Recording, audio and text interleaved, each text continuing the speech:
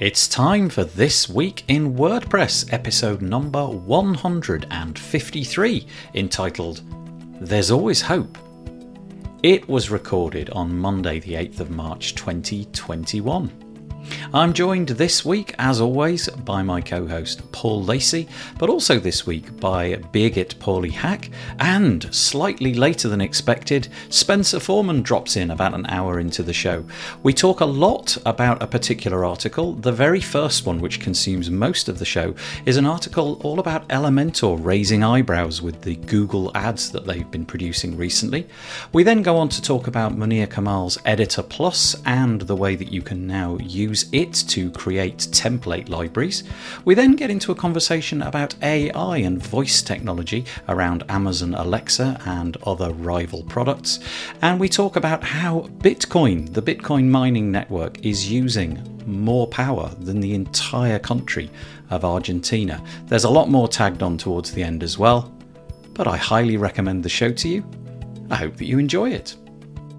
This Week in WordPress is brought to you by Cloudways. Cloudways is a managed cloud hosting platform that ensures simplicity, performance, and security. It offers cloud servers from 5 different cloud providers that you can manage through its intuitive platform. Some of the features include 24/7 support, free migrations, and dedicated firewalls. Check it out at cloudways.com. And by A/B Split Test.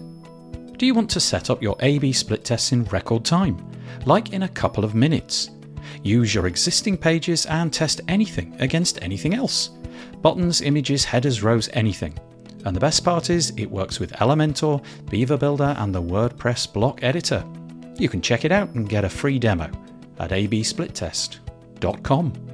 Hello there. Hello everybody. Welcome back to another episode of This Week in WordPress. We're on number...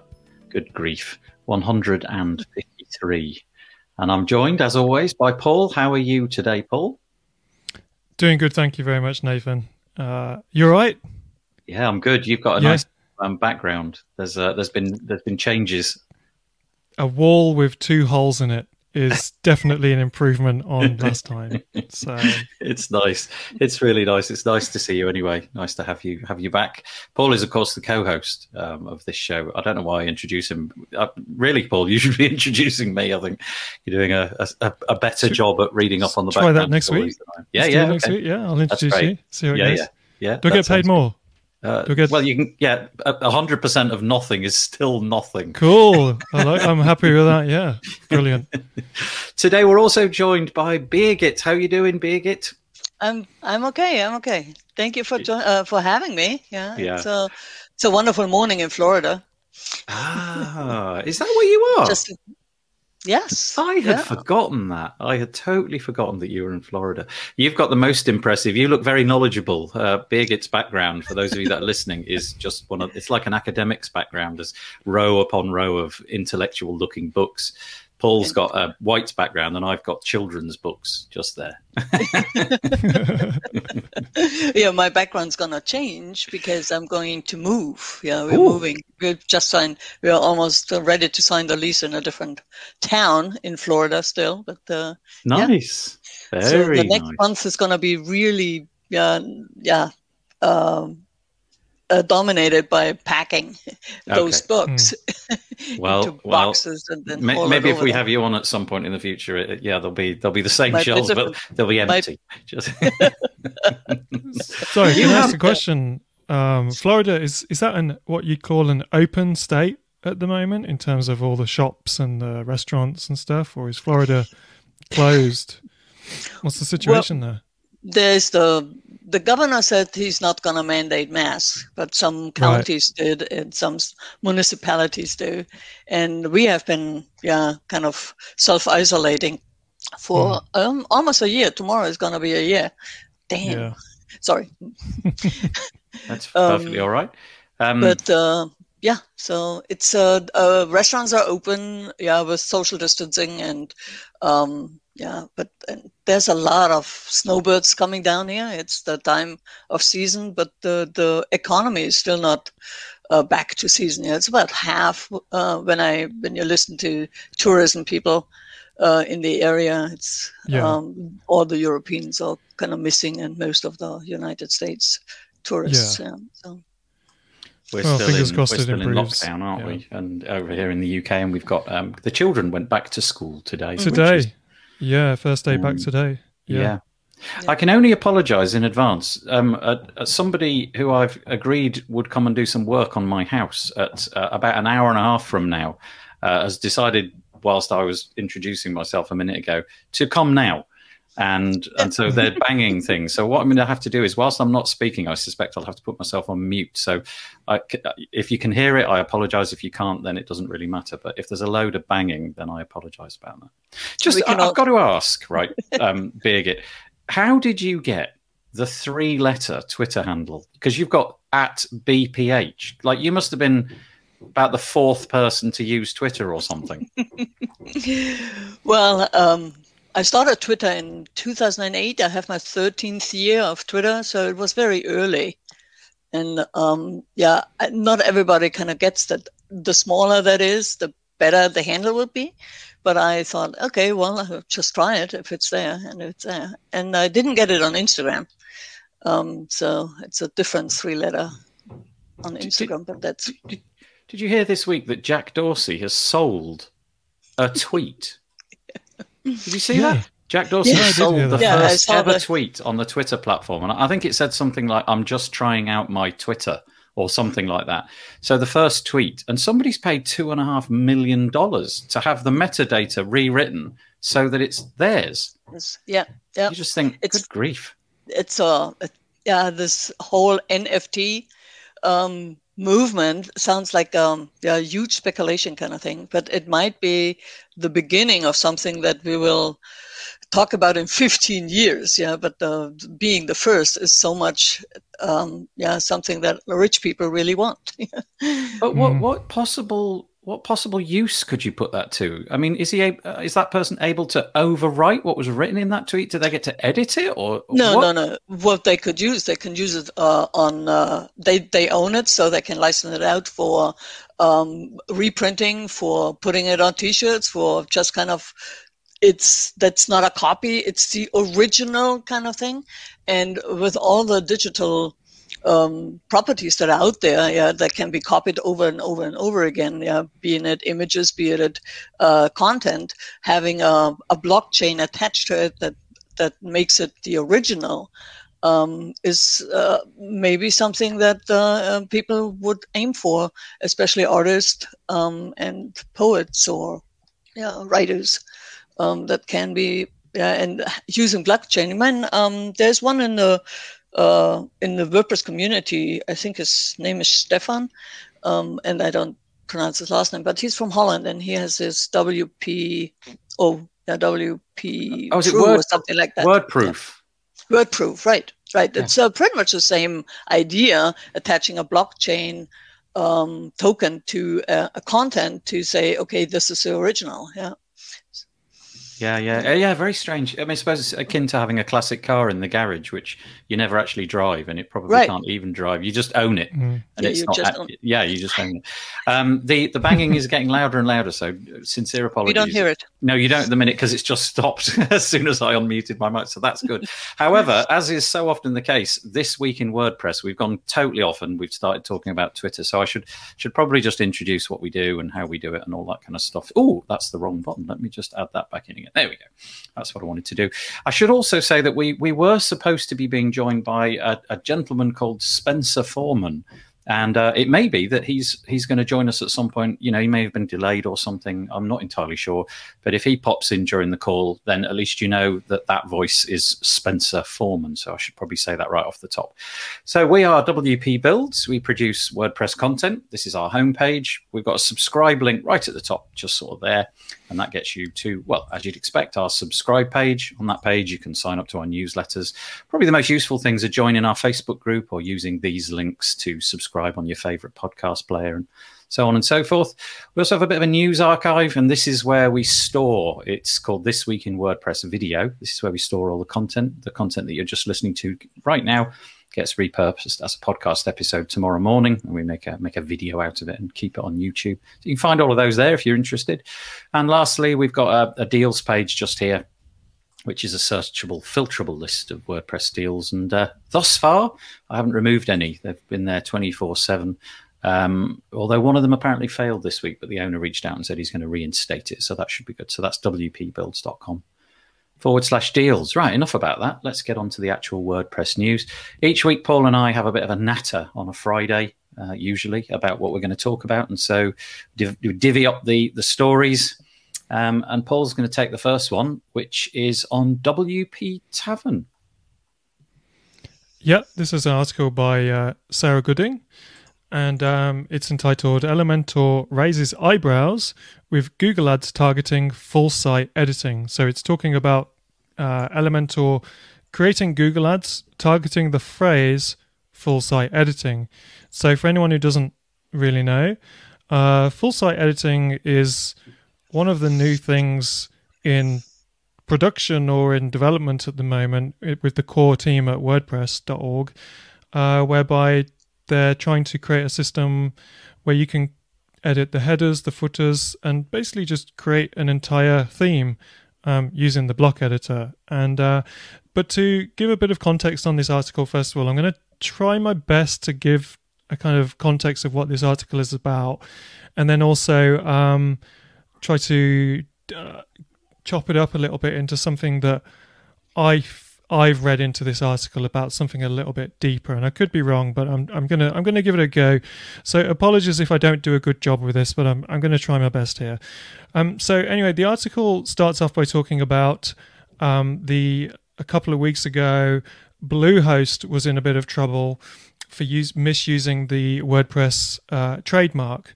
And the article is talking about how with the new stuff that's coming into WordPress and the very, very expansive changes that are coming to WordPress, that it's moving itself into other areas where it does overlap with commercial products. So there's a lot more sensitivity around the advertising that other companies might use, or even what Automatic might use itself. So that idea of who can use the WordPress trademark, who should use these keywords or not those keywords, has kind of come up again because there is some friction between different factions of WordPress community as such in that. Now, what's really cool is we've got Birgit here today, who's mentioned in the article. And because I think it was you, Birgit, who highlighted this in the Post Status Slack community, that you noticed, or somebody in your network noticed, that Elementor, the page builder, had started targeting the phrase WordPress full site editing. So if you Googled WordPress full site editing, you would see an advert, for instance, saying, introducing full site editing, design your header, footer. And not only that, there was another advert put out by Elementor that was a visual advert, I think. I'm not sure if it's a Facebook ad or something like that. And it talks about, it says, WordPress frustrationless Elementor. And it says, can you imagine how great the WordPress experience could be if it was user-friendly and intuitive? We did. It's called Elementor. Now, these two things might not be actually intrinsically linked in terms of this being a perceived shot across the bow or an attack on the core aspects of WordPress and trying to belittle the efforts of the core teams as such. But the fact is, the article does talk about a bit of tit for tat about who came up with the phrase first, who used the phrase first, should this phrase be used by Elementor, and then it goes into the comments at the end. There's a lot of disagreement and arguments around, well, who says that full site editing is a phrase that no one can use because full site editing is a feature? And then some of the other comments are talking about, well, Automatic is using WordPress on WordPress.com, so that's surely hypocritical and everything. I will pass over to you in a minute, Birgit, because you're in this and you know a lot more about this than we do because you're talking to these people. But I just wanted to make a wider point, if I can, that it does seem to me that the WordPress core is moving into an area that completely overlaps with a very lucrative and large sub community of third sector product, which is the page builder essentially, and even potentially the theme. And it seems to me that there's no way that you can look at that if in the boots of the Elementor or the Beaver builders or the Divis and all those different page builders and say core is threatening our well-being. So I think a lot of the comments at the bottom are kind of saying, well, they've every right to do it. They're a commercial product. And then the other thing that makes me slightly concerned about things is that, let's say you work at Elementor and there is the team at the core WordPress are, saying that your product isn't very good or something like that. There's almost nobody sitting in the Elementor offices, the actual staff, the people designing the product, who are going to be affected by that. The thing that concerns me a little bit, and Birgit, you might have a better idea on this, is that I feel that the core team at WordPress have been under severe pressure and under a lot of scrutiny and criticism for at least 2 years now. So if you log into your WordPress dashboard and you go into the plugin section, you'll see Classic Editor 5 stars, 6 million, however many people are using it. Then you'll see the Gutenberg project 2 stars and lots of bad reviews. You'll see page builders protecting their right to be the best user interface, etc. Entire sub communities laughing at the block editors, saying how ridiculous it is, but then you've got other factions who are saying it's great. My point is on that is that I feel like the people who are working, these volunteers who are working super hard in here, are they feeling the stress of this now? Are they feeling under attack, and are they feeling quite upset about this in a way that is almost unfair that they're in that position without the protection of a commercial company looking out for them and giving them anonymity? I can't do it, Nathan. Anonymity. Thank you. So sorry to chuck out literally a million points there, but that was my thoughts on the article, what the article is. And then I just wondered, is there something deeper about the mental health of the overall contributors to WordPress core that is starting to really feel a bit beaten up? So Birgit, over to you. You're in the article. I don't know if you could answer any of my concerns there. Whatever. Well, I might not remember all of them, but I know. I start out with. So I worked with. So on the Gutenberg Times, we published a lot about the full site editing and talked with the team people that are on the team, on the themes team, and on the core editor team. About how this is going to be. And we started early in 2019 about it. And so now is the time where we also had Anne McCarthy had out the call for questions, what you need to know about full site editing. And we were just about to edit the 47 questions and answers on Google Doc. And I thought, okay, well, I've just kind of see who else is writing about it, or and I literally put in WordPress full site editing in the search bar. And the first thing I saw was the ad of Elementor, where I said, okay, so that seems a little bit shady. And I put it into a Slack channel on post status.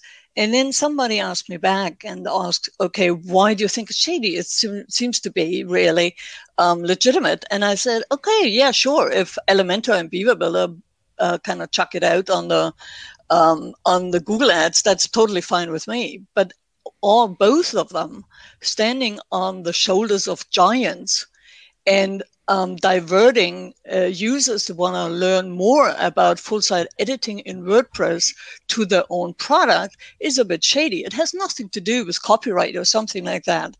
But it's also, and I come from 20 years on the internet.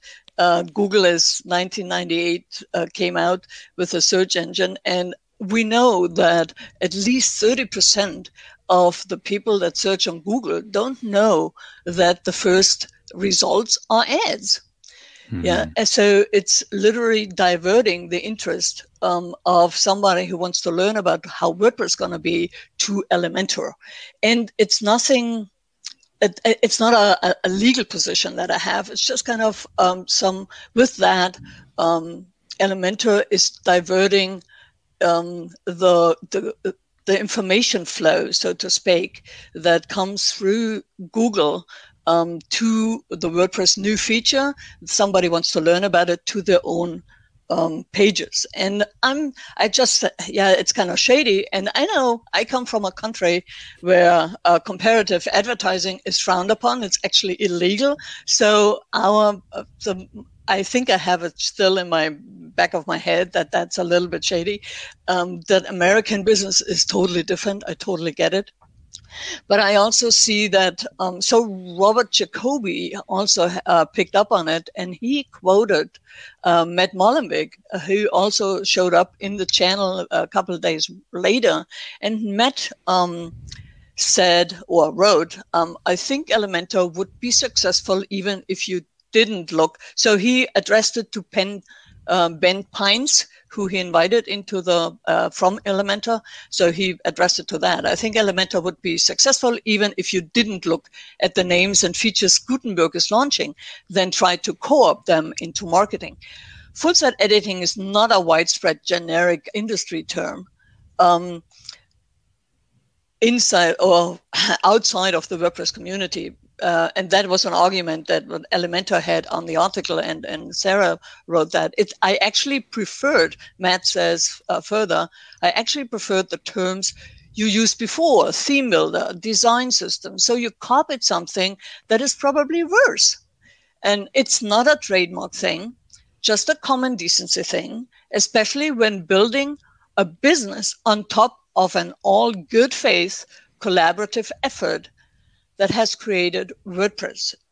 Your Elementor are on 7 million sites. You raise $15 million. You claim to be the #1 free WordPress website builder. And it would be a good time to stop trying to undermine the community efforts in the same space. And we go further when we work together instead of engage in internecine warfare. I don't know what that is, but good wording. But it's kind of I think that's the heart of the matter, is that every business, and I'm part of it. Yeah, I have built websites for the last 10 years on top of WordPress. I probably made $7 figures of it of the last 10 years. In the first 4 years, I wasn't worried about community or something like that. Only when I got to a WordCamp in 2014 and interacted with everybody in the community, or not everybody, of course, the millions, yeah, but on that WordPress, with the speakers, with the volunteers and all that, there is a huge effort behind it that, any business is good to support and not kind of undermine it. I don't think there's a real business value for Elementor co-opting that keyword, yeah, because diverting that is the interest. The people want to learn something about WordPress and its full-site editing, not Elementor. Otherwise, they would have put in Elementor full-site editing and not WordPress full-site editing. So there was just a small thing that kind of, I find, interpret how Elementor sees themselves in WordPress.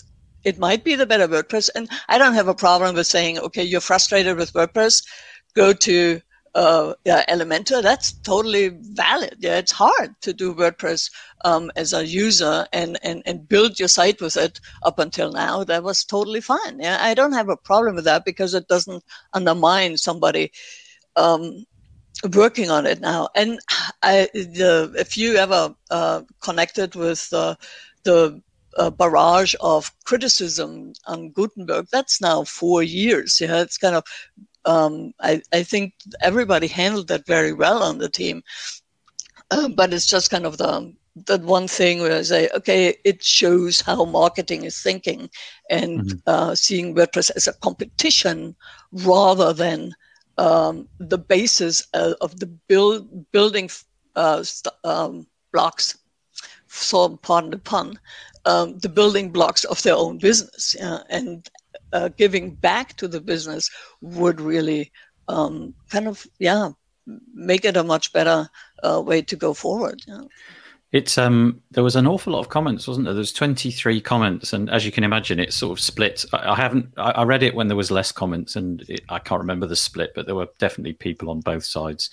Some people sort of saying it felt like you were saying, Birgit, and other people looking on the other side. And it's quite interesting because the point that you made just a moment ago about the advertising in America is I remember being in America for the first time and hearing.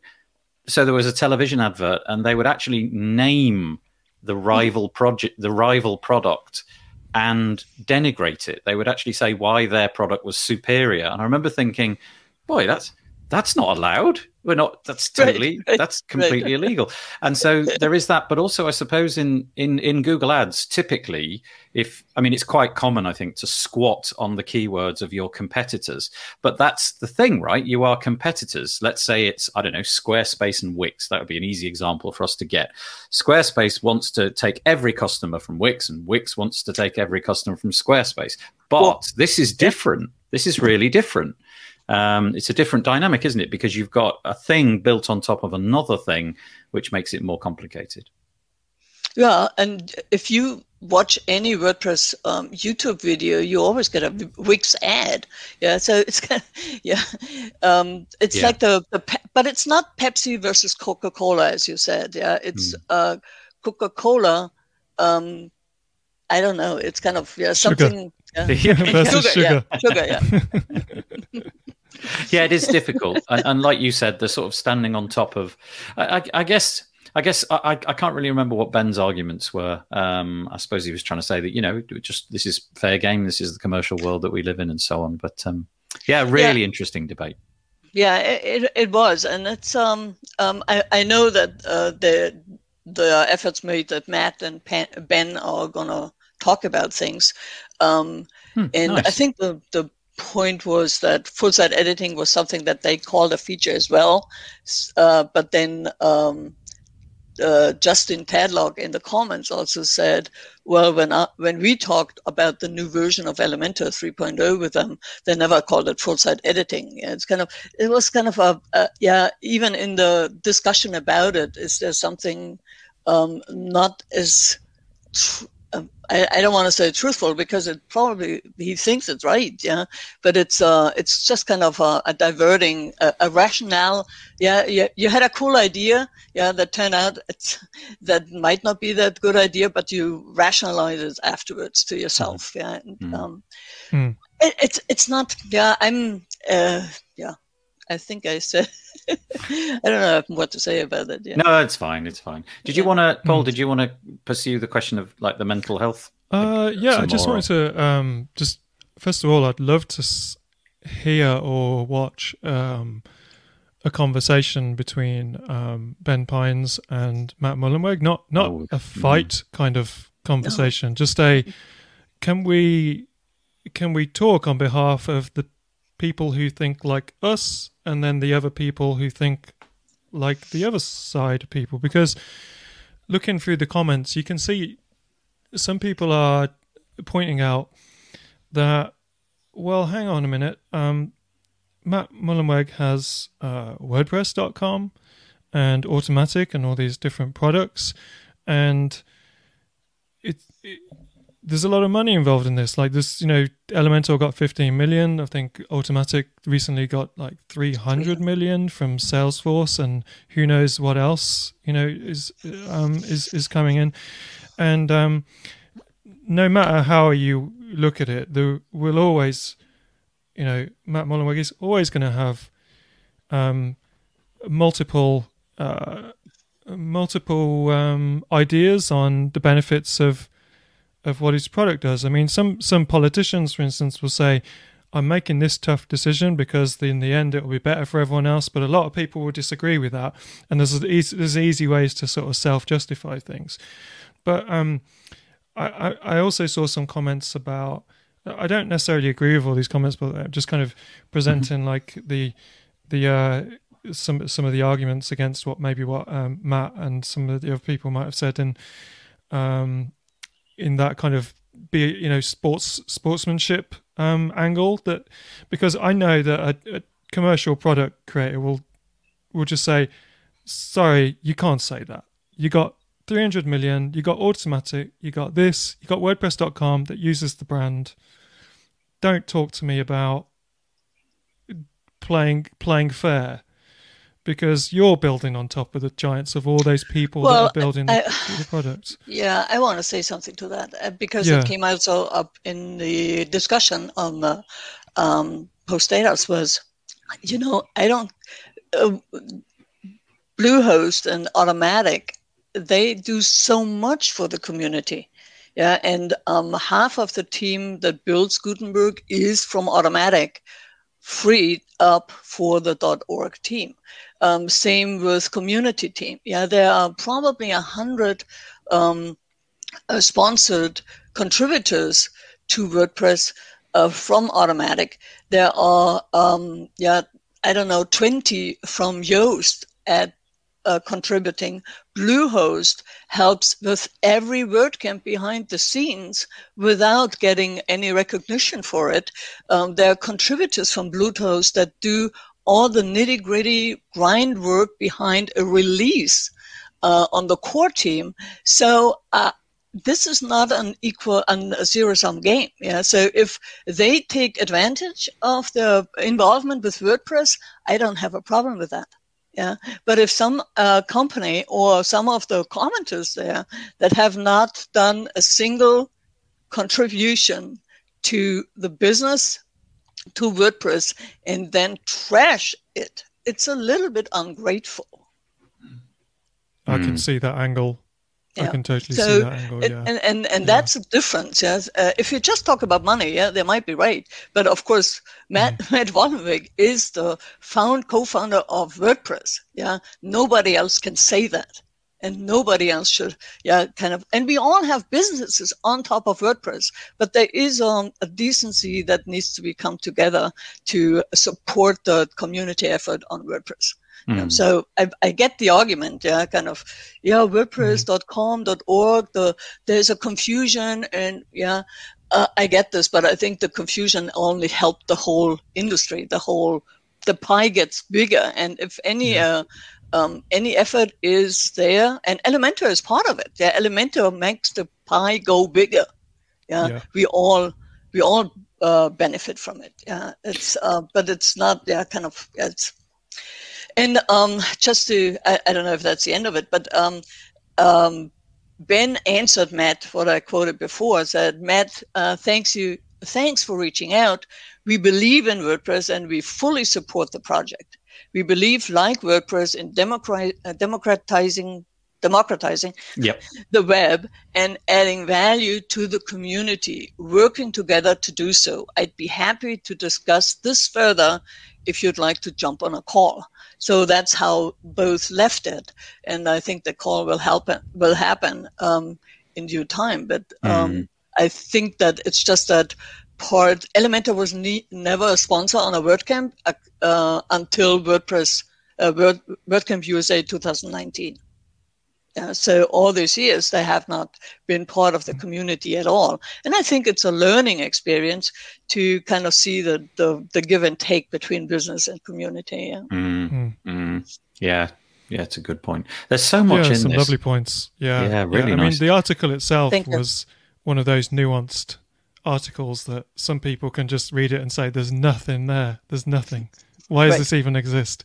Right. But there is some good stuff there. There is like a lot of depth to why Ben Pines and Matt Mullenweg are directly speaking to each other as a result of that article. So it shows that, to me, it just shows that there's some awkward conversations and open, honest conversations that will be so beneficial for the commercial side and then the core side, and to be had over the next year or two.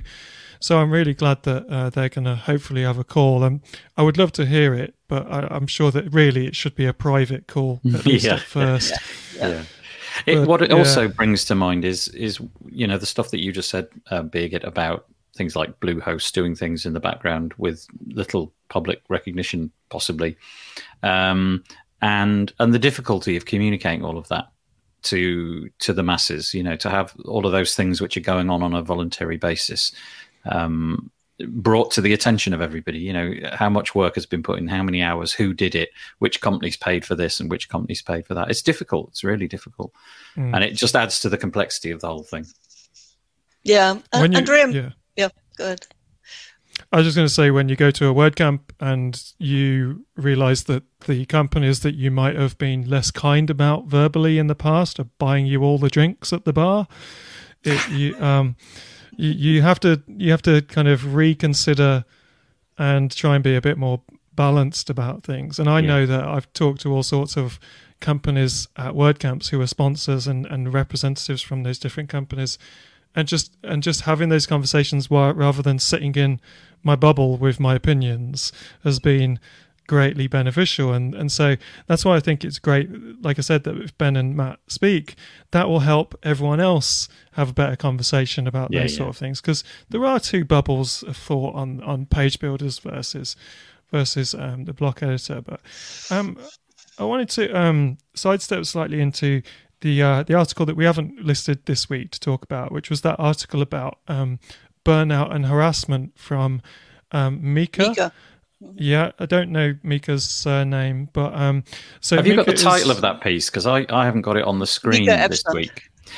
Sorry, just the so that we could Google it and look it up. What I read it yesterday, and frankly, when I finished reading this piece, I didn't really know what to do with myself. I was a bit angry, I think was the right word. The summary of it is that some years ago, Mika, who is one of the leads, I think, in the plugin review team, as far as I could gather, had to make a tough decision after many warnings to remove someone and their products from the market, from the repository, the WordPress repo.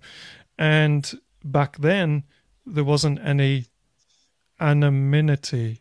Anonymity. Practice for next week. I can say specificity. There we go. So you know what I'm saying. And as a result, Mika has been harassed for over 2 years by this individual, and I know that that's not necessarily related to any of the things that we were talking about earlier around, Gutenberg and all that. Different level, Totally different level, but it just brought me back to that point I was making earlier, Birgit. You know the core team way better than most of the people listening to this show. You would probably find that most of the people listening to this show would start siding towards the whole Elementor side of the argument, because that's the bubble that most of us are in. But I just wondered, that was obviously a really extreme case. But as for the rest of the team and all the, how are they? Are they? Because I know they're overworked. Are they okay? They're fine. They're fine. Yeah, they're good spirits and what they're building.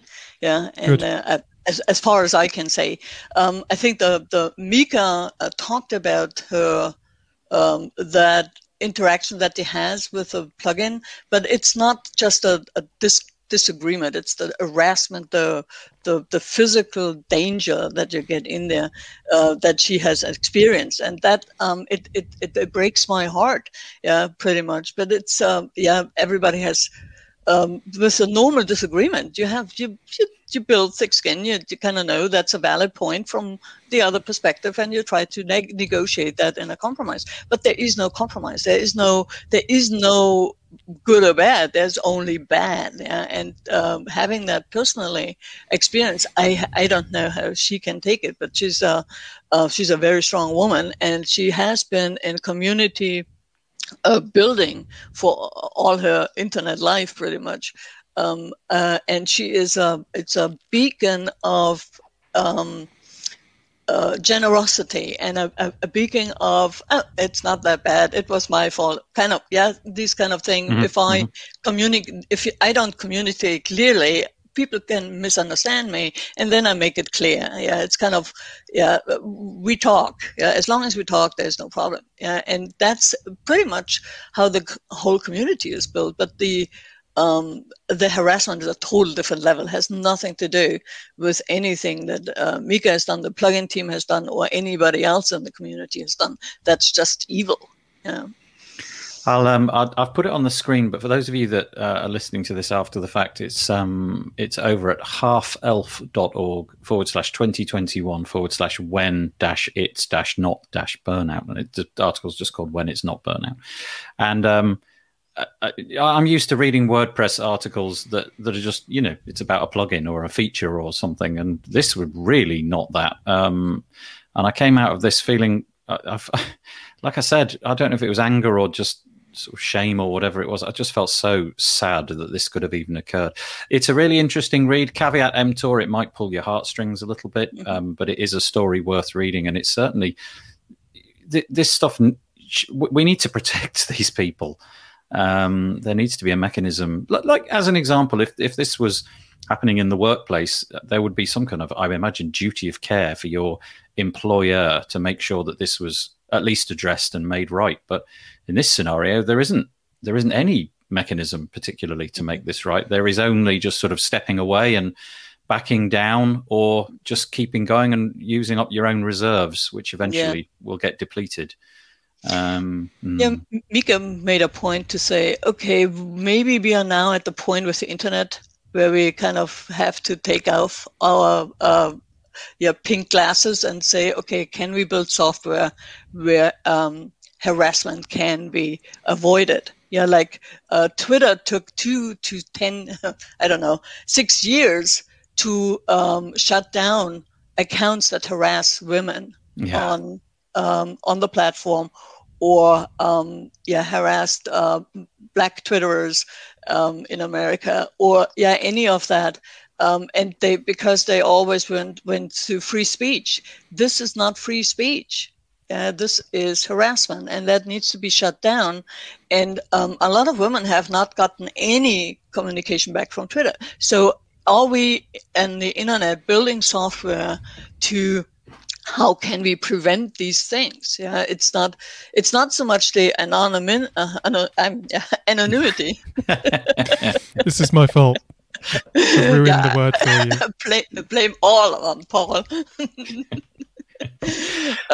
But it's also how do we create online communities in the commons, or do we have things that we can do to avoid harassment, be it on Facebook, be it on Twitter, be it on Instagram or wherever, to shut this down and not reveal personal information too much, or hook it up with other things that can be followed up on. I feel it's a really difficult circle to square, because my impression is that most of the people that I know behave themselves online, and their persona online is directly related to how they behave in the real world. That just seems to be the people that I'm surrounded by. But I'm also keenly aware that there are people, millions of people online, who just behave entirely differently. So they get on a computer and they fully think it's their right to just write whatever they like, just drop a bomb and clear off. And be incendiary and be insulting, and it's just, and I don't know how we solve that other than closing off comments or walking away or just backing off. Like the worst possible outcome here was that Mika would just see this as I can't cope with this anymore. My work with WordPress is done because I don't want to be associated with this. And if I go to a real world event and I'm worrying that this person might actually be in attendance and they've threatened me, and I don't want to be threatened in the real world, let alone online. You can see people just dropping off projects like WordPress at a time when we need them probably more than ever. Wow, good! It is a good story, Paul. This is like no other episode I've ever had, is it? This is really interesting. I knew this was going to be a good one, to be honest. But if you like articles about the tension between community and WordPress businesses, Andrea Middleton actually posted. Andrea Middleton is the chair, or was long time a community team lead, and is now working with a contributor for contributor experience on the Meta team. And she has an article, Doing Business in WordPress Missed Opportunities. And as part of the community team, she always worked also with the global sponsors and with the sponsors on WordCamps. And so she has a direct connection with the businesses that are in WordPress and how to be together. And it takes it off that one Elementor thing. It's more a general article about it, how to approach doing business in WordPress and also supporting the community and pushing in the same direction and make it synergetic. It's a great article, yes. Thank you.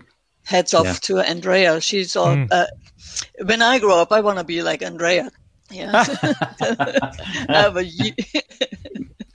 That's huge great. respect for her. Yeah. Oh, lovely. I'll make sure to put that, as well as the half elf one from Mika, in the show notes, so that anybody listening to this has an opportunity to understand what we're talking about. Yeah.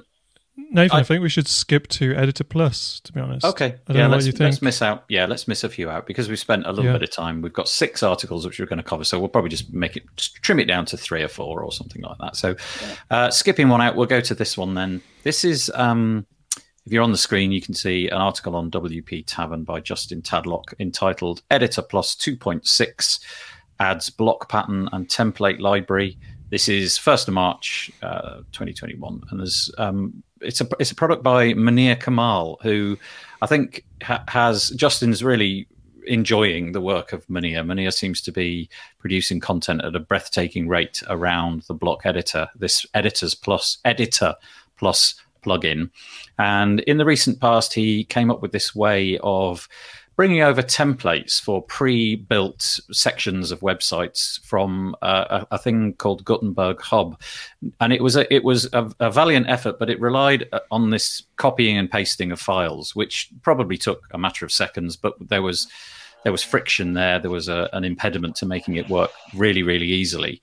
And so Munir's gone away, and it sounds like being slightly prodded by Justin over the ensuing period. Justin's asking him, when are you going to do this? And Munir's, well, it'll come. And here we are. So we've got this template library. And this is really interesting because I feel it speaks to the article that we started out with, which is the Elementor thing. So Justin, and I'm going to quote because I feel it really does bear quoting. He said, the overlay. So you click a button, and in Gutenberg at the moment, you're constrained by the sidebar on the left. Everything kind of happens over there, or the sidebar on the right, and it's very narrow.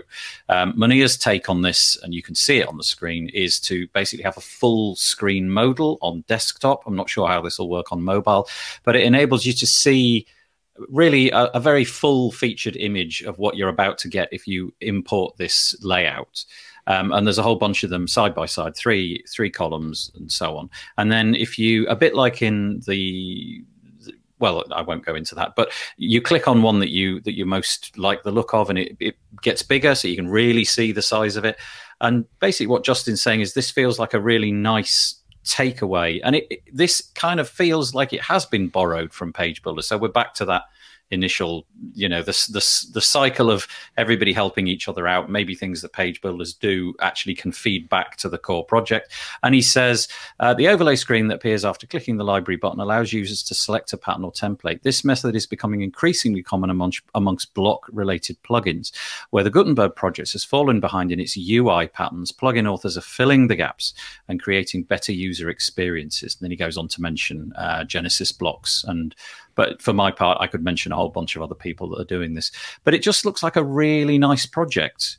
Go and, if you want to go and see more about how it works, you can install patterns, templates, and so on right inside the block editor. And they look really nice. And so now we don't have any friction. You just click buttons and you're done.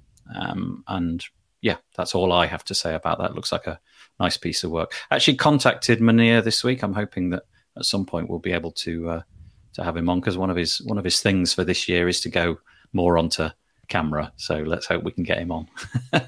He's agreed he's going to come on. That's for sure. So, great. Yeah. I like I think this is what's going to happen. Third parties will get on board, and they will build out better user experiences that the people who want to pay for premium stuff aren't yet prepared to dive in, because they're used to people who are used to premium experiences that are geared for their needs, and as a result they pay for it, are used to a certain level of customization targeted at them paying. And this is what's going to happen. And I saw something similar with Adobe's Redux product that had an overlay where you could kind of choose templates. I could see Nathan and I, we were just talking just before the show about if this is a user interface that works and the Gutenberg project has to stick with how it's doing it, there might be like a reason like accessibility or something. That you know, I'm imagining that accessibility puts a lot of challenges that the team has to try and work around.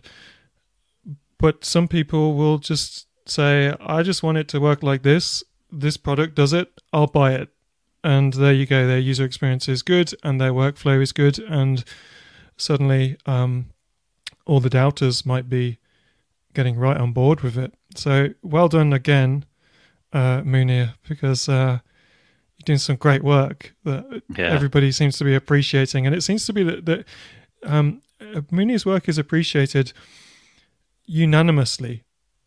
So you can imagine the people at, just to name them again, Elementor, looking at this and going, ooh, that's a bit of a threat. What's possible here? And then the people in the core team going, that's a nice idea. And then, some kind of good ideas coming out of this. I'm mumbling now. I'll stop. No, it's all right. That's okay. Yep. You got anything you want to say on that, Birgit? Oh, I think you're muted. That's probably what the problem is there. Yeah. The problem is I was muted. But I also muted because the landscaping people came around and do the mowing the grass in front of my window. So we've all got problems this week. So yes, Munir Kamal does awesome work in the block editor sphere, and he has done since the beginning. The Gutenberg Hub and Gutenberg Times pretty much came up at the same time as our website geared towards the block editor. But he's a developer and he does a lot of great work. Yeah, Editor Plus. He also has a plugin, the Gutenberg Forms, where he uses the Gutenberg interface to also be a page form builder, which is quite nice and does its work. And we actually looked at in a different open source project. We actually looked at that, and maybe we can work with him together. But it's so heads off. The Gutenberg team is experimenting with modals on the preferences. You see in the new version of it, there's a preferences modal coming up to actually test it for accessibility and also how users are actually using it, because some of them feel that people get lost when they get this whole full page overlay in terms of the normal site owner that all of a sudden has a break in interface and does not know how to go back and how to so that these are the things. And full site editing hasn't been released yet, so you cannot just kind of say, okay, that's the interface we are aiming for when you don't have the underlying software yet in place. It's kind of hard. So that's all I wanted to say about it. That's okay. We have Spencer has joined us. All right. Hello, everyone. Good morning. I've got a feeling that Hi, Brigitte. Am I saying that right, Brigitte? Birgit. Yeah, it's like beer and git. Like nice to meet you. Nice to meet you, Spencer. Are you also in the UK? Yes, I'm in Florida. Oh, okay, terrific. And Paul, nice to meet you in person. I've listened to you for a while, but never had the chance to meet you yet. Spencer, I would say just very quickly, in case you're under any illusions, we've actually been live for 57 minutes. You've got your timings in the UK modelled up with, I don't know, maybe it's daylight saving or something. So we're sort of Probably about 2/3 of the way through it. But that's fine. I did say at the very outset that I suspected that it would be that you may well hop on after an hour because things like this happen all the time. But it's fine. Don't worry. You know what? And honestly, I'll take it. I'm sorry to interrupt your flow, by the way, but I'll take acceptance if that's the case. But I just use your automatic calendaring, and it just shows up at the time. So I suspected there might be some issue with that, but well, never mind. We're here. If you're prepared to sort of dive in at the point at which we've got to, that'd be lovely. If you've got another, that would be terrific. And I'm very sorry about that. I hope I'll get a remake on this one. This is not the kind of show where people get like I don't know. There's no bad mouthing. Let's put it that way. I'll tell you where we're at though. We've been talking a little bit about Elementor. We spent about 40 minutes talking about the Elementor article that I linked to in our show notes, and then we've just been talking about Editor Plus, which Munir Kamal has been working on really well over the last period.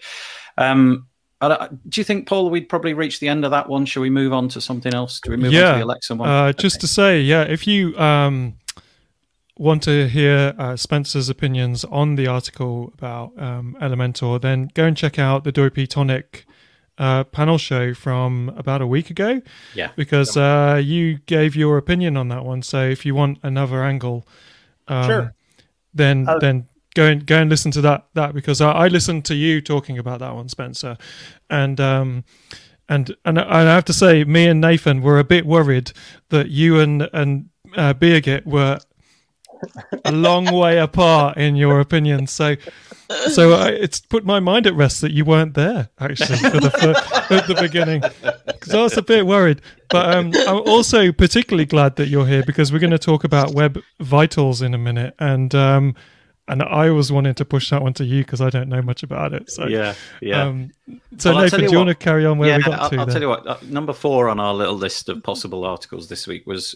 I rarely do this, but I am actually going to use a piece on WP Builds as the mechanism for introducing this, just because it coincides, and I thought this was really interesting.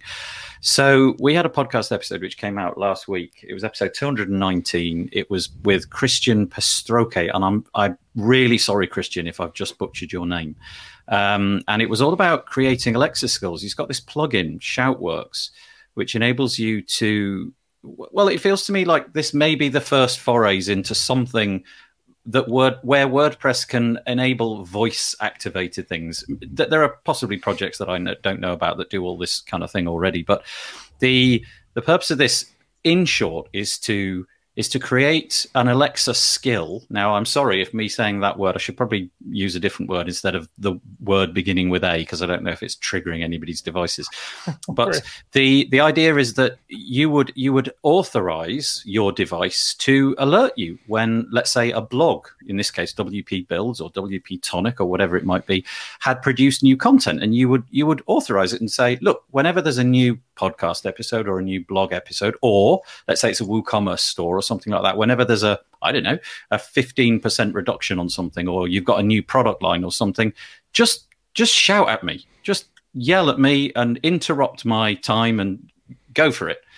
And I personally probably wouldn't want that kind of stuff switched on, just because I've got kids and, we're trying to just sort of go through a normal day, and any kind of interruption like that with homeschooling, as we've got at the minute, would be pretty bad. But I could also see where I'd want to be told about this. Like, breaking news would be of real interest to me. I would want to know personally. I would want Alexa, I've done it again, to kind of pop in and tell me when something had happened of significance on a particular blog. We're always mentioning WP Tavern. So just somebody, Nathan, there's a new WP Tavern article you should go and check out. But it also feels like the very beginnings of this thing. The voice in the future, I feel, is going to be a big growth area. I fully expect that teenagers will, we think Google is marvelous because we can type things in and look how great it can tell us all these things. My kids, they now find that interface clunky. They speak to the device in the kitchen and they want to do more and more of that. And they don't want to go and boot up a thing. They want to just say it. And so I feel that this is just such a growth area. So anyway, go and check that podcast episode out. It is just about that particular plugin. But I was raising this as a subject for the future, whether our WordPress websites are going to be voice activated in the future. So anyway, the floor is yours. Tell us what you think. Anybody got any opinions? Well, I have an ongoing public relationship with 3 different female avatars. And we can't say the name, but it's yeah, don't do it. An S, and then there's the other one with a K or C. Sorry, I can't say any of their names because they're very jealous when I speak of their names. But the point is still that I see already in WordPress that we're moving towards conversations of headless WordPress. Yeah. It doesn't take a big stretch of the imagination to see that we're just moments away from breaking open the metaphor of looking at a screen using a keyboard into other things. There was a conversation we were having this week about, the Clubhouse. And at the same time, we also delved into what does this mean in terms of things that we've also got, like AI, that allow you to digitize or synthesize your entire voice and inflection, which I've already done through a free service in beta. You have these animated AI capabilities where you could take a still image of somebody, and it literally, I did this with my grandfather this week, and animate them and so forth. So when you put it all together, it means, in my opinion, we're very close to the idea that people below our generation will no longer think of the keyboard and the screen as their primary way of interacting with the outside world, or the internet. Right. It's just, it's the horse and buggy. In terms of this particular one, my friend with the A, there's a lot of comedy on TV, right? Jimmy Kimmel was making a joke about it, how he reflected on saying that word, and like 1 million people had some kind of product ordered, right? His book or something. So, the whole wrapping it up thing it's fascinating. I don't think we can ignore that there's a possibility of using something with your WordPress or other website that interacts with that. But the question is, how close do you come to useful but not annoying versus completely annoying and it drives people around the bend? Yeah. I mean, to be fair, on my browser, I've kind of switched notifications off because that became annoying. That little thing that just pops, it really gets my eye. Every time it's there, my eye is I cannot ignore it. So I've basically switched all of those off. And I can feel that there is a very, very thin line to tread here between, let's say a product company which was literally discounting prices 12 every second.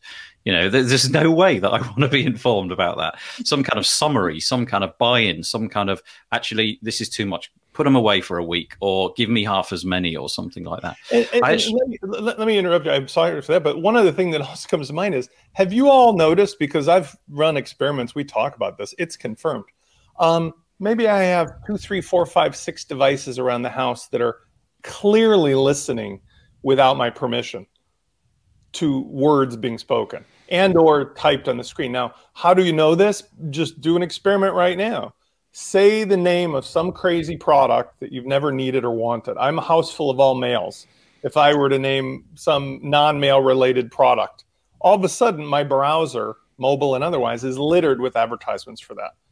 And so if you combine all of that together with the last bit, you start to realize the scary implications of this is you literally can have a nonstop intrusive spying machine in exchange for what is otherwise right now a really super convenient thing. I mean, we do use our A device for playing music and what time is it and what's the weather and but with the moving camera, the listening in, the ability to capture and store our voices and repurpose that into some avatar outside of control, I mean, you start to get real science fiction stuff going on. Yeah.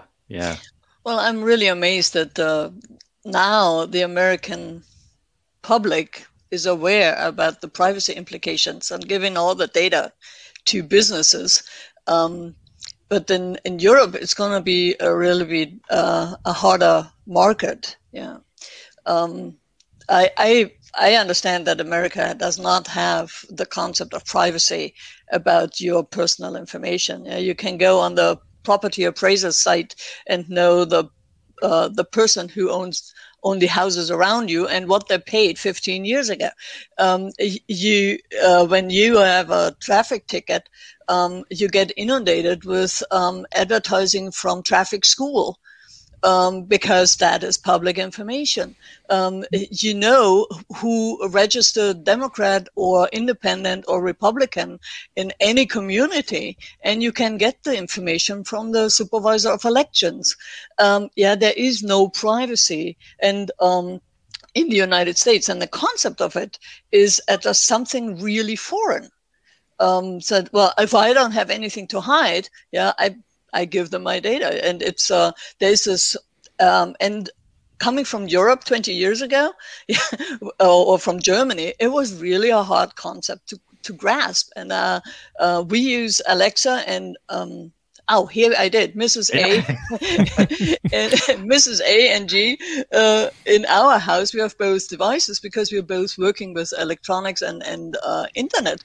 But all we do is kind of ask them, okay, set a timer for our eggs or something like, or my tea, right, or play one set of music. Yeah, but the rest of it, we know they are listening. But it's something that I would not want to push forward. Especially those notifications, not only on my phone or on my computer. I have switched off all notifications because it takes me out of the deep flow creative work. And I've never get back to it because it takes me 20 minutes to get back to that focus again. And I think it's the generations who embrace it, or even my generation. Well, I talk about my generation. I'm young, right? We are so diverted with our attendance, paying attention, that we lose our brilliance, in effect, because we are interrupted all the time, and So that's a good point, because lately, if you've gone on a social media fast or tried it, which is very difficult.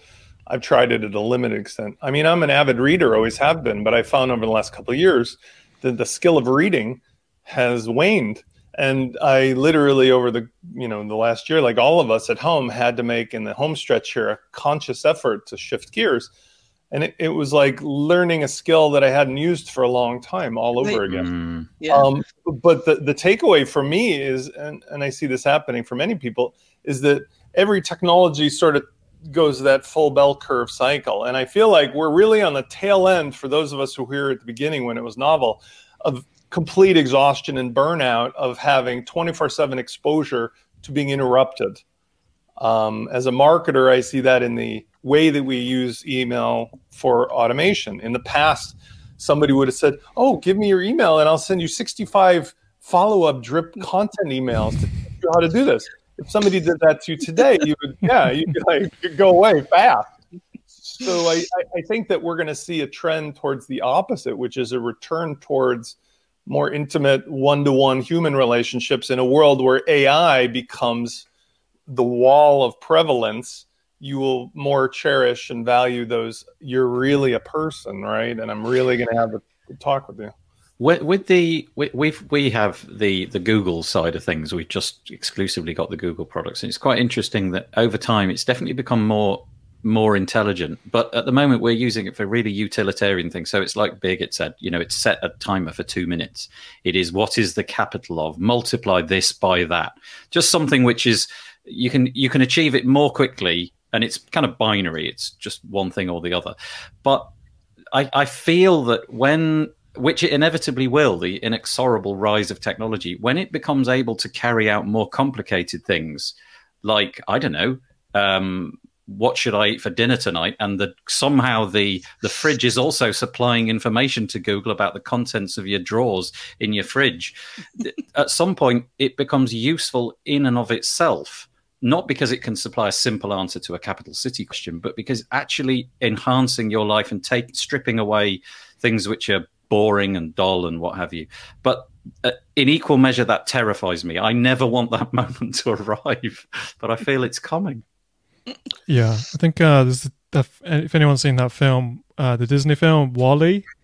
Yes. If anyone's seen that, and what we end up being as a human race is kind of lazy slobs, then the AI does everything for us and knows what we need, and we basically lose everything. I hope that we go in that other direction, staying in science fiction, and become one of those academic super races from that you would see in Star Trek, that have evolved beyond this and that. And but yeah, I'm worried for our children, that generation, really, because they didn't see the change. They just wake up and they get to a certain age and they want the phone and they want the laptop and this kind of thing, and they're accepting everything that is getting thrown at them as normal, and their friends will back that up as well, because the products create cool things around the stuff that manipulates your life, whether that's social media or TikTok or whatever. So I'm kind of hopeful that I won't need to worry about them, and that at some point there will just be a exhaustion revolution, and the younger generation will just go, we were brought up into this and it's absolute joke. I'm not doing it. And I think that there will be, because young people like to revolt. They like to rebel against things. And I think at some point, it probably works better on us than it will on them in the long run. I don't know. I don't know what I'm talking about. It's quite interesting. I like to think about it sometimes, and where I get is, when I was a child, if you wanted to find something out, you really had to work at it. So for example, I don't know, here's a picture of a butterfly. What is it? Oh, good grief. Right. So off to the library we go, and you have to get on your bike and go and sift through 100 books. Most of it is complete and utter dead ends and folly. And there's something in that. Whereas the children, and I am literally not making the point of, it's easy for you these days. That's not it. The point is they're raised in an environment where the acquisition of knowledge is trivial. They don't have to try to learn a new fact. That stuff is freely available. I think the new thing for them is, what do they do with it? What do you do with all this knowledge? Where do you put it? Can you make sense of it, or is it just total overload? I mean, I couldn't be overloaded with information because I only had a certain amount of bicycle time and library time. Whereas now you could find out everything that I could find out in a year in a matter of hours. And I think it's just a different paradigm that they're living in. Kids have got to deal with all that sort of stuff. But yeah, hopefully we don't get fat. I have an interesting anecdote to that, which is, I always wonder what it would have been like to live maybe 50 to 100 years ago from the standpoint of compression of time. So for example, I used to be in the real estate business, and we'd develop a lot of older buildings into new housing, and I found a stack of postcards that were from the turn of the century. Now, imagine back then you wanted to communicate with somebody who was only 50 miles away. You would write them a letter or a postcard. Yeah. Somebody on a horse would come take it, and you would expect a turnaround of a week to 3 weeks for one paragraph of information. When I started in my younger years practicing law, we would research books that were historically around for some time with precedent, but we'd go into a big, musty library, research things, write a letter, and you would expect, even with modern postal service, it was a week one way and a week back, which gave you 2 weeks to interact with the other side. In the time when I was practicing law in the early 90s, fax machines came online, which compressed that down to a matter of a day or so, which was revolutionary. I imagine now, if you practice law actively, I still have a license, but I don't practice, there's the instantaneous demand of, I just texted you 1 minute ago and you have not responded to this thing. Right. Same thing for the like you experienced. When I was a kid, I was a voracious, I built model airplanes and I researched things, and I would love getting on my bike, going to the library and digging through these old things. The new stuff was a magazine. Oh, I can't wait for next month when that magazine comes out. But nevertheless, the problem I see in my kids, and it won't get better, it will just evolve, is that we had a limited flow of information in a very specific way that you had to work to get. And your expectation was, it's going to take a while. So you had all this time to fill with contemplating the world and learning cursive handwriting and so forth. Kids today, they need instant everything. But the problem with when you're in a world where instant everything and unlimited everything exists, nobody can concentrate on anything. Yeah. And that's the downside of all of this. And I worry for myself and my kids' generation that it's nice to not have to think about going shopping or to physically do certain things or having Amazon come to me. But at the same time, I can feel the difference that I have zero concentration unless I put my mind to it. And I only can do that because I had a history of doing it. Yeah. I'm, you know, I don't know what'll happen in future generations. Well, yeah, it's interesting. I mean, history always does seem to go in cycles, doesn't it? You know, some new idea comes along, and then there's the rebellion. You know, you got the 1960s, and then the punks come along just to kill it all and move.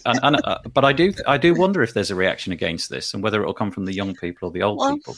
I think it's going to be utilitarian. Yeah, when you look at the people who protest on climate change, they're young people. They have done something really useful with that flow of information. They get access to the scientists. They can read it. The critical thinking is actually going to be evolving. But we need to listen to the young kids, to those who are building the future. Look at Black Lives Matter. Yeah, the young founders of that, they couldn't have been possible without social media or the whole interest of not only the Black community saying what they said for the last 50 years, but now the white American community kind of seeing it and being an ally to them and really forcing changes. Of course, could also backlash, but I think if the supremacist white get any smarter, then we have to worry. But it's a different environment. What you do with the information. Yeah, and I'm back to what Spencer said. Yeah, I actually appreciate the single purpose device of a book. Yeah, I can sit on a lanai and read that book without any distractions, because there is no button to click where I can see the weather or the news or something like that on my book. It's all about the book. The same thing with COVID. I went back to actually, my husband and I, we are averse to phone conversations. We do it all on the email or per text. And but we went back to, except with our parents, when we call Europe, we talk on the phone, and we have been for the last 20 years. There's no video communication or something like that. And I go back to that because the phone is the only thing that gets me away from the computer, and I can walk around the house with the phone. How cool is that? Yeah. Right? And talk to somebody without having to use my eyes that hurt at the end of the day. So I think it's really, you're all right with it's a cycle, but I think it's also that humanity will evolve with that flow of information. The older generation had a hard time disseminating fact from fiction or the fake news part. Studies have shown that those who amplified the fake news in America were actually 65 and older, because their before 20 years of knowledge is that only the good information made it to the internet and not the bad one. Right. Interesting. So they amplified that because they just saw the headline and said, well, it's a news site, it must be true. Trusted, yeah. Yeah, and the young kids are not that. So you can trust that. Did you look that up? I had this conversation quite a bit, with younger kids young professionals that are in our local meetups, and it was very interesting to listen to the young professionals that are in their early 30s to kind of say, you can't trust that. Did you verify that? It's kind of a cycle of that. Yeah, I think the person that invents the algorithm, which like that's possible, that kind of adjudicates trust for us and can stick a badge on the Twitter post or something that says, actually, this is true, this is totally true, is going to do quite well. There is a plugin out there. It's called WordPress, right? Yes, we spoke about it. Did we speak about it on when the show was live already? It's great, great endeavor. Yeah, really nice idea. We actually interviewed him on the podcast. If you go back in our archives, you can search for WordPress. It's really interesting endeavor. Yeah. I think the social media aspect of things and the profiles of human beings will have to take a shift forward towards, you must be this one actual person. We allowed for us to have avatars and fake profiles. And I think we've reached the saturation point on that in many aspects, and we're seeing the results of it. So when this thing evolves to the next level where we're no longer staring at screens, and it's a quaint notion of kids today, oh, like we talk about calligraphy or something. Oh, remember back when people used quill pens and an inkwell and stuff, right? Haha, that used to be normal. Well, looking at a screen and so forth with an avatar is going to be a quaint notion. You'll probably have some kind of a biometric device that identifies you as you, and that will be you everywhere. And that'll be the only way that we'll be able to have some validity to what we do. But at the same time, the trade-off for that is going to be these privacy concerns, because to participate in that system, clearly everything will be known about what you're doing, where, when, and why. So that would require a significant regulatory oversight. And there's just so many things to contemplate. But if you look at science fiction, we don't see in the Star Wars or Star Trek or other universes people literally looking at screens with keyboards. And I don't think that's likely to be our future either. I think it's going to be more fluid. Well, it'll just be, it can be Minority Report, just great big screens. Like Minority Report, right. I mean, Minority Report is or Blade Runner is another example where, there's sentient looking beings that are moving around that are autonomous, but are also not, human beings. And so it's fascinating. It's inevitable. It's not like we're going to avoid it. But I did watch a very interesting David Attenborough show.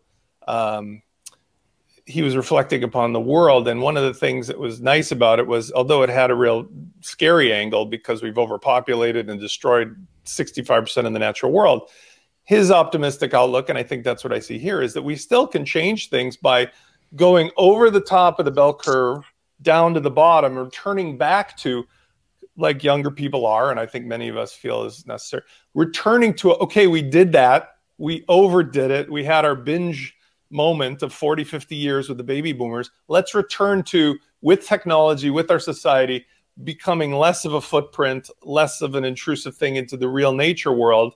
And that's where the technology works to our favor. We can have more compact lifestyles, simpler lifestyles, and let the real world be natural again and visit it as a part of what we're doing conscientiously instead of just steamrolling the whole thing. So I'm going to have to move this along because time is really running out on us. This has been fascinating. Paul, Yeah, do you mind if I don't do the story about Google's core web vitals? No, you don't, do you? Not even slightly. I'm glad we can drop that one. I'm totally unprepared on that particular article. That's ideal. However, I did want to surface this one because it kind of feels almost it jibes with what Spencer was just saying. So last thing, nothing to do with WordPress. I feel that we've strayed off WordPress quite a lot this week, which has been an absolute pleasure. It's been nice to go in a different direction. This just hit me in the face this week. I could not make sense of this. This is an article on the BBC. I'm going to assume that it's true. And it's entitled Bitcoin Consumes More Electricity Than Argentina. I'm just going to preface how this works. So if you want a Bitcoin, you have to solve a maths problem. And the maths problem, you can't work it out. You just guess it. And every time you guess, there's a chance that you're right and there's a chance that you're wrong. Every time a new bit is added to the blockchain, the puzzle gets harder. So now it's extraordinarily hard to guess the answer. It's brute force. You have to guess trillions of times in order to do it. And of course, people are. And I'm showing on the screen at the moment a chart which just freaks me out. People trying to mine Bitcoin are obviously, they've got their computers fully switched on, working as hard as they can to guess thousands of times a second and be told no, over and over again until maybe, if they're lucky, they'll get a yes. And then there's a new question. But look, on this chart, we've got a whole bunch of countries and how much electricity they consume. It's extraordinary. There are some countries which obviously do a lot more, European countries, North America, China in particular. But I just can't take in that Bitcoin uses more of the Earth's resources than Argentina, a country of I don't know how many people, but let's say it's multiple millions. This just seems bonkers. That's all I'm saying.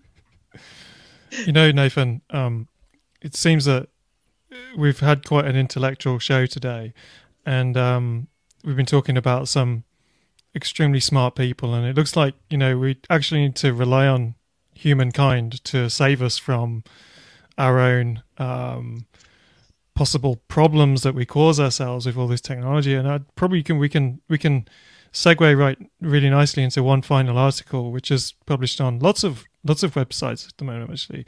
But I'm going to take the one from The Guardian, the UK newspaper, The Guardian.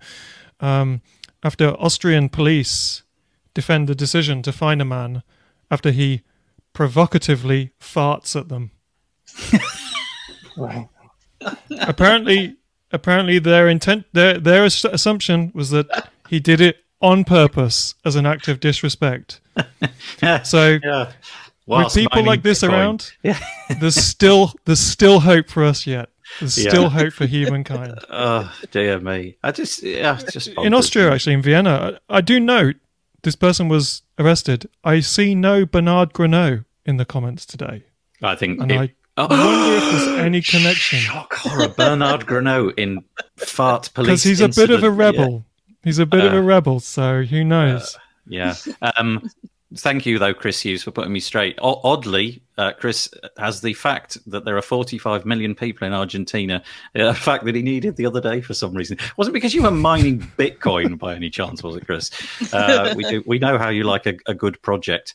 And Peter Ingersoll saying, I can't buy a GPU for... Yeah, that's it. They're all being... Xboxes, PlayStation 5s. There's only a certain amount that can be made, isn't there? I know Birgit listens to This Week in Google like I do, and they were saying on that podcast the other week, maybe it was last week, that a significant facility in the production of chips is just the diodes, and there's a great big factory in Japan, like huge, that produces the base parts for lots of microchips, and it burnt to the ground a few months ago. And that's making the problem significantly worse. So anyway, there we go. So there's also malware that hijacks botnets, computer networks to mine Bitcoins. So that's where the world comes to. Yeah, I remember that was a thing about 2 years ago, wasn't it? You know, you could stumble across a website and it would start consuming your. Not a great deal in the case of a browser, but it was, if you did it over 2 million browsers, 2 billion browsers, and probably a little bit of JavaScript goes a long way if you've got millions and millions and millions of people doing it for you. It feels to me like the Bitcoin thing at the moment is really fascinating. And there's obviously a lot of people who've made a lot of money in the more recent past, but it also seems like when you put articles like that up, where it's just a pit for the Earth's resources, it kind of puts a different complexion on it for me. I think we're not seeing the end of this, because if you look at a disruptor, and I like to look at, of all the billionaire entrepreneurs, Elon Musk is the most disruptive, and I think in a positive way. I do love Amazon, but I can't figure out why Jeff Bezos doesn't seem as fascinating and interested in helping the world as his ex-wife is. But Elon Musk seems genuinely interested, even in a sort of weird, unusual way, of doing better, more interesting things for humankind. So if you look at Starlink, the satellite network, he, unlike other people, figured out that the people who will pay for that will be the investment community.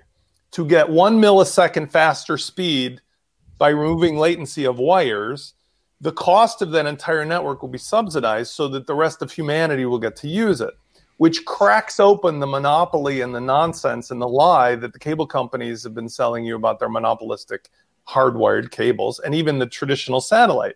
But the consequence is that when the world has access to this network, and it's, again, even in poorer countries, it's subsidized with other ways so that you can have in the middle of the Serengeti or something, real-time internet. Even here in Chicago, for God's sake, I can't get fast internet because the cable company's got a chokehold.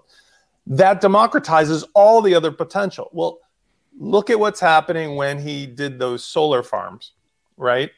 I can't remember if it was in South Africa or which country, but it was in an area where it was in Australia, excuse me. It was Australia, yeah. They were having that huge difficulty with power outages, and the local governments and the narrow thinking was like, oh, it can never be solved in bureaucracy. He's like, screw it.